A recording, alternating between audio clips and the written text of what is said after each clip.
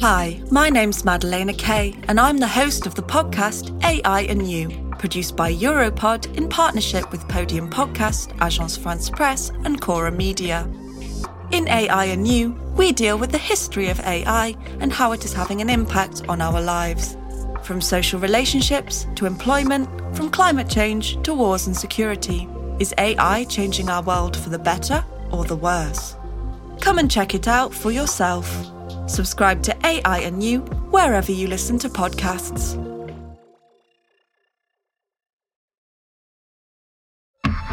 Europod.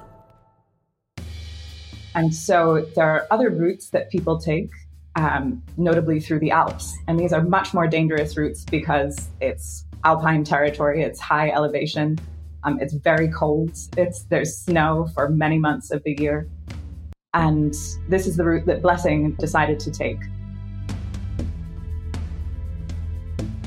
On May 9, 2018, as many European citizens were celebrating Europe Day, the dead body of a young black woman was found in the French river of Durance, not far away from the Franco Italian border. It was the body of Blessing Matthew, a Nigerian girl in her early 20s. As many people from Africa, Blessing crossed the Mediterranean Sea, aiming for a better life in Europe. But she encountered death in unclear circumstances. According to some witnesses of the night that led to Blessing's death, whatever happened needs to be examined in relation to the actions undertaken by the French police patrolling the border. This year, on October 25th, after investigation by the French police was declared inconclusive and 2 attempts to bring Blessing's case to court in France were dismissed, Two Migrants, a French migrant advocacy organization, announced that it had filed an appeal with the European Court of Human Rights. Welcome to Europe Talks Back, a podcast that shines a light on often unreported stories from across Europe. My name is Alexander Damiano Ricci. Coming up in this podcast, the death of Blessing Matthew and what it tells us about the situation on the Franco-Italian border.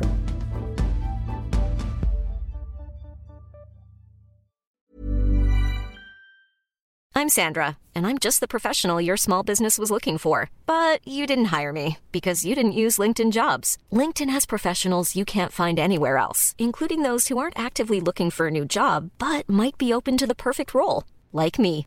In a given month, over 70% of LinkedIn users don't visit other leading job sites. So if you're not looking on LinkedIn, you'll miss out on great candidates like Sandra. Start hiring professionals like a professional. Post your free job on linkedin.com/people today. We'll be right back. Blessing Matthew was a young woman from Nigeria. She grew up there with a family of 9 children. Her mother was a farmer. She graduated high school there. And in 2016, Blessing decided to leave Nigeria to try to get to Europe. So she would have been 18 or 19 when she left Nigeria. She already had a sister living in Italy, and she left with another of her sisters. They got to Libya, and they were stuck in Libya for several months, and eventually each of them made it onto a boat to try to cross the Mediterranean. So Blessing's boat arrived in Italy. Her sister's boat was caught by the Coast Guard and turned back to Libya, and she was sent back to Nigeria. So she then had to restart her journey and did also eventually make it to Italy. But when Blessing made it to Italy, she was put in a center for asylum seekers near Torino, and she stayed there for nearly 2 years, waiting to have her situation regularized so that she would be able to work. But that never happened for her. She was never able to get the legal paperwork in order to stay in Italy. She was never able to find work. And so she eventually decided in May of 2018 to try to get to France. So to cross the border from Italy into France, there are a few different locations. The first one is near Ventimiglia, and that is a much more populated area. There are large towns and cities on both sides of the border there, and it's a much more urban crossing. So people will often try either on a train or by road or walking along the road. But it also means it's much easier to police that area. So people are sent back. Up to 100 people a day will try to cross and then are sent straight back to Italy. And so there are other routes that people take, notably through the Alps. And these are much more dangerous routes because it's alpine territory, it's high elevation, it's very cold, there's snow for many months of the year. And this is the route that Blessing decided to take. So she got to a small Italian town called Clavière, and a group of activists had set up a migrant shelter just across the border on the Italian side there. And that's what people used as a starting point before they would actually cross the border into France. And the town that they're trying to get to in France is called Briançon. It's about 15 kilometers from the border. And they do that entire part of the journey on foot and often at night in order to avoid police. And the reason that they have to take these risky routes is that theoretically, the border between France and Italy is a Schengen border. So that means it should be open. It shouldn't be policed in this way. But since 2015, France has closed this border with Italy, which means that there are checks in place, and it makes it much more difficult for people to cross. But we know that Blessing left Clavière on the night of May 6th. And the last time she was seen was in the early hours of the morning, May 7th, in the small French town called La Vachette. So she left Clavière in a group of 25 people who left the migrant shelter that night, all to cross the border and get to Briançon. And because Blessing was walking more slowly, she separated from the group with two other travelers, and they crossed the border together. And they made it to this small village of La Vachette. And at that point, one of the fellow travelers saw some flashlights, and they realized it was police. So they separated, they hid, and Blessing and another traveler ended up in a small garden that was near the river that runs through this town of La Vachette, the Durance River. And the police were searching, and one of the travelers who hid in this garden saw the police come into the area and heard the police have an interaction with Blessing. And at that point, what happened is Blessing fell into this freezing river in May. And it's unclear what happened after that, but the other traveler heard Blessing shouting, "Help me, help me." And the next thing we know is that her body was found 2 days later stuck in a dam in Presles, which is a town a bit further down the river. On May 9th, the body of a young Black woman is found in this dam in Presles. And an investigation is started, and they find out that it's Blessing Matthews. And there's a police investigation to find out what has happened to lead to her death in these circumstances. And at the same time, local activists mobilized to say, we have been warning the state that the militarization of this border would lead to deaths. There have been reports of police violence at this border. And this is the first death that was documented in this region, but there have been 46 deaths at the Franco Italian border since that border was closed in 2015. It's an ongoing problem, and it's a continually dangerous and violent border. My name is Janina Pasinski, and I'm a Leverhulme Trust doctoral scholar at Queen Mary, University of London, working on questions related to migration, citizenship, and borders. We'll be right back. So, in the first part of this podcast, we discovered the story of Blessing Matthew. We ourselves at Europe Talks Back came across this story by reading a blog post by Janina Pasinski on the blog Ideas on Europe. So for this very special episode, we asked Janina to tell us the story of Blessing, but also to discuss with us what the story of Blessing tells us about the Franco-Italian border. So in the second part of this podcast, we interview Janina on topics such as border controls within and migration to Europe. So this is me speaking to Janina Pasinski, doctoral scholar at Queen Mary University of London.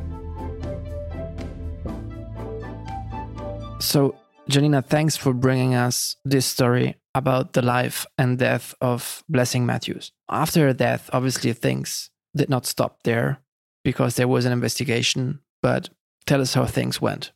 So what happened was there was initially a French police investigation. The result of that investigation is that no one was found culpable in Blessing's death. So one of the local associations in Briançon that advocates for migrant rights, it's called Tous Migrants, they were in touch with Blessing's sister in Italy, and they made a complaint to the public prosecutor to open a case, open an investigation, in order to determine the truth of what happened in Blessing's death and to bring justice for her.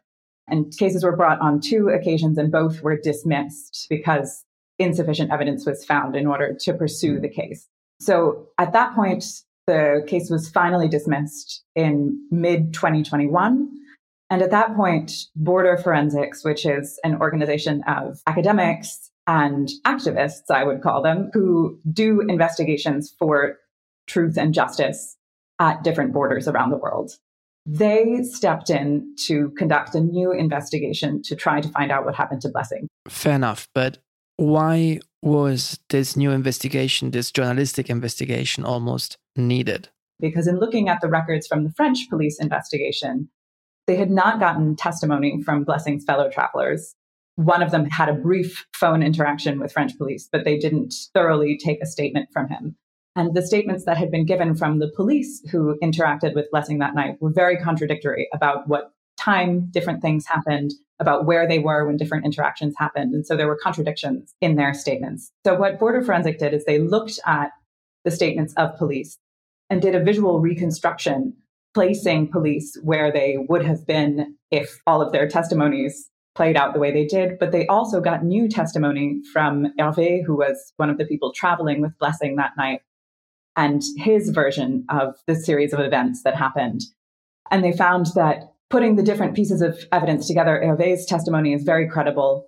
It's consistent.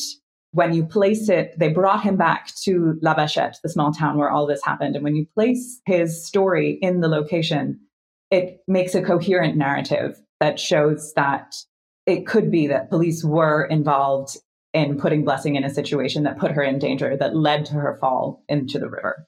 On the basis of this new investigation, Tous Migrants has made a complaint to the European Court of Human Rights to open a case for Blessing Matthew to find out and bring truth and justice for her. That was October 25th of this year, 2022.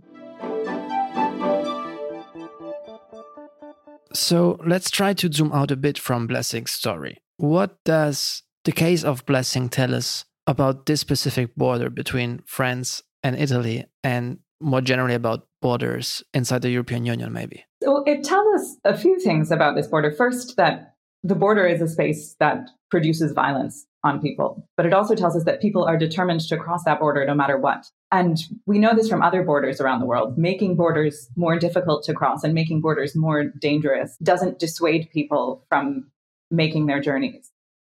And we've seen this in the Mediterranean, where thousands of people have unfortunately lost their lives. And yet people continue to get on boats and cross the Mediterranean because they consider that they have no other option. And so at the Franco Italian border, it's a particular legal context because often we talk about what's happening at Europe's external borders. So we talk about the Mediterranean because this is the gateway to Europe. But the Franco Italian border is within the EU. It's part of the Schengen Agreement, both France and Italy, which means that there should be freedom of movement between the two countries and that there aren't normally controls at this border. But as I mentioned, France suspended the Schengen Agreement in 2015, and it has renewed its suspension repeatedly. And this means that it's reintroduced controls at this border, and it makes it increasingly difficult for people to cross. So they take more dangerous routes, and it puts their lives in danger when police are patrolling those areas and people take risky pathways in order to avoid the police. And so something that the activists in the Alps are very insistent on is that it's not the mountains themselves that are dangerous. It's the militarization and policing that happens that makes this area dangerous. Right, let's pause here for a minute. You use the term militarization. I think it would be good to explain what you mean by that. Yeah, so basically it means turning the border into a hostile space. So the border is not a visible line, but when you introduce checkpoints and police who patrol the area with powerful flashlights, with drones, with night vision technology, it turns it almost into a battlefield. And you have two very unequal sides, the police with all of their technology and the power of the law behind them, and people who are just trying to get across the border. And importantly, asylum seekers have the right to cross the border. So they should not be chased and turned back in this way. And what ends up happening is that there are police chases that take place at this border. There are police who are stopping people and checking their papers. And if they don't have the right papers, turning them back to Italy, even though they should be allowed to make an asylum claim. Fair enough, right. I believe, nevertheless, that the question needs to be asked, to what extent is there also support for this militarization of the borders in that specific region by people who live those territories?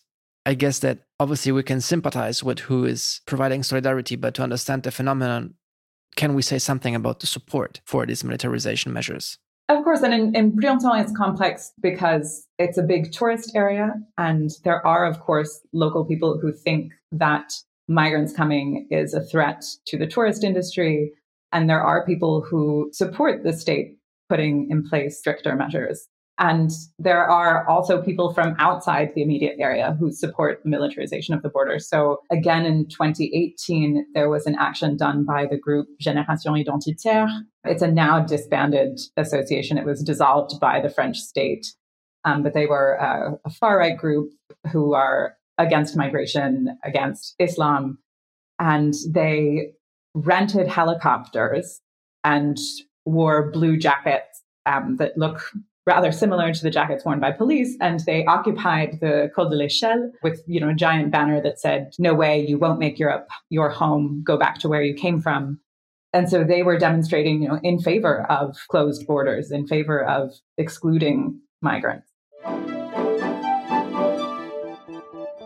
So, Janina, you have given us until now knowledge about what militarization means, and we understood how a border can be an invisible line, but at the same time, a physical obstacle, and it can become violent. But I guess the question of all questions, the mother of all questions, if I may, is why is all of this happening right now in Europe?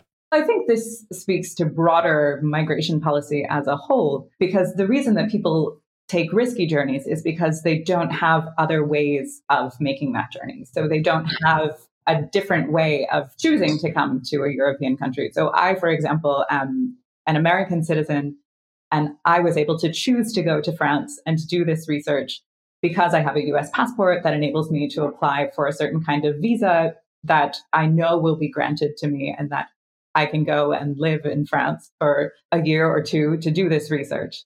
People who are coming from Nigeria or from other countries in Africa and the Middle East don't have those pathways accessible to them. And so when they don't have options for making a safe life in their home country, whether it's for safety reasons or economic reasons, or people's motivations are complex and no one leaves for one single reason. There's always multitude of motivations, but they can't choose any country in Europe and simply say, "Oh, well, I think I'll apply for a visa to Germany," and then get on a plane the next day. So they end up undertaking these risky journeys. And that has to do with the migration policies that we implement in these European countries about who we choose to allow to come and who we don't choose to allow to come. And many of the people who are coming are going to seek asylum. And that's because they have a credible fear that if they return to their home country, they will be in danger and potentially being killed, again, for various reasons. But people who are asylum seekers under international law can enter a country and make that asylum claim, and the government has to process their claim and determine whether it's credible. But if there were other migration pathways open, if there were different kinds of visas that allowed people to come and to work, I think we'd see a lot less people undertaking risky journeys because there would be legal pathways for them to do this.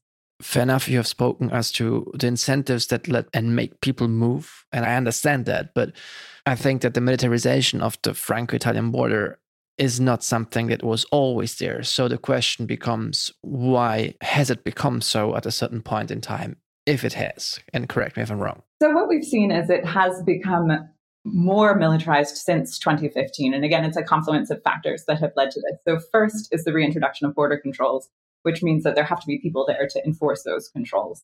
Then this coincided with various terrorist attacks that took place in France, notably the attacks that happened in Paris in November of 2015.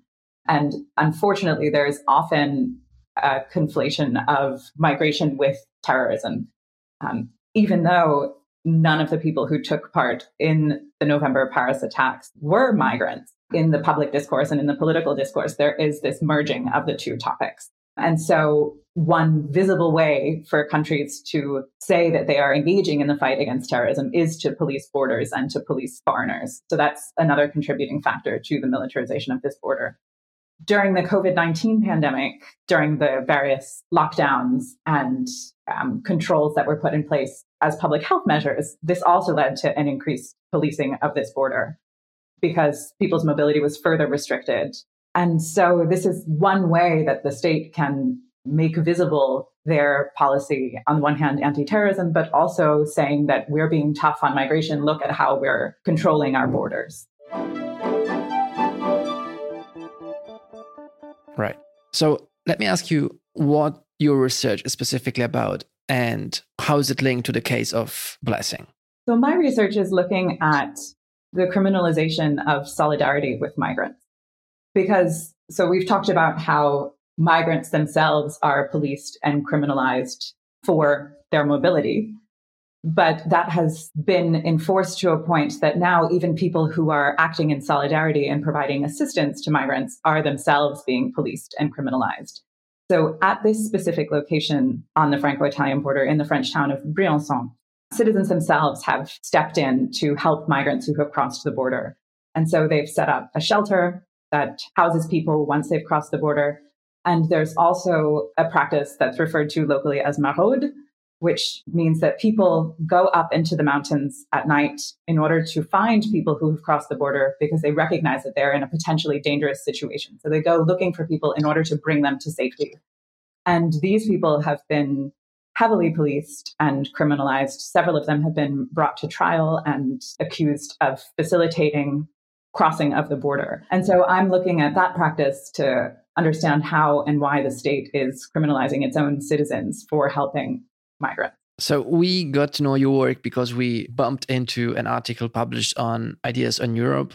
And I found that blog post interesting because you mentioned also the relationship between you as a researcher and the local community on the ground, where you have spent some time, I think, to analyze problems and probably also know better the story of Blessing. So I was wondering, how did all of this change also your mindset as a researcher? So I would say that what I've learned from my own research and from spending time in this area, I've spent a lot of time with the migrants who are crossing the border there, with the people locally who are activists, that I've attended various trials that have taken place.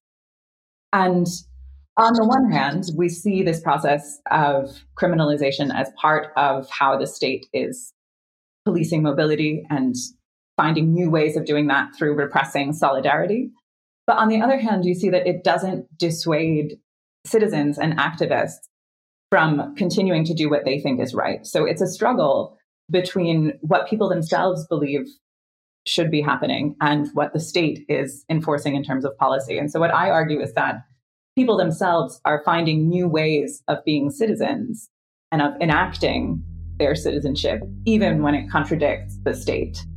And I've learned enormously from the migrants and activists at this border that these solidarity practices can't be stopped or repressed, no matter what measures the state uses. People will continue to make their journeys and come, and there will always be people who will act in solidarity with them. And I think that's a really beautiful thing.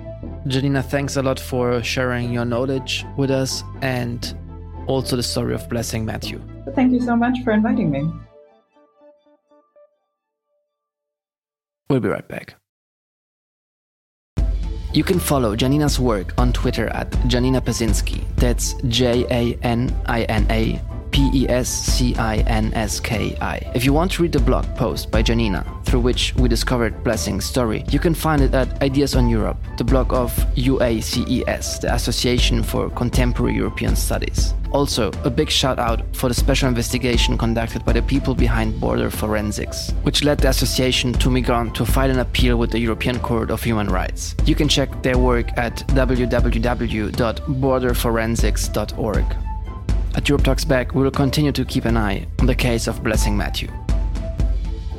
And this is it for this week's episode of Europe Talks Back. The producer of Europe Talks Back is Antoine Lheureux. Sound design is by Jérémy Bocquet. Editorial background research and script writing by Maria Dios and myself. Editing and mixing is by Jérémy Bocquet and Thomas Kusberg. Promotion and marketing by Katrin Skapadas. My name is Alexander Damiano Ricci. We'll be back next Friday.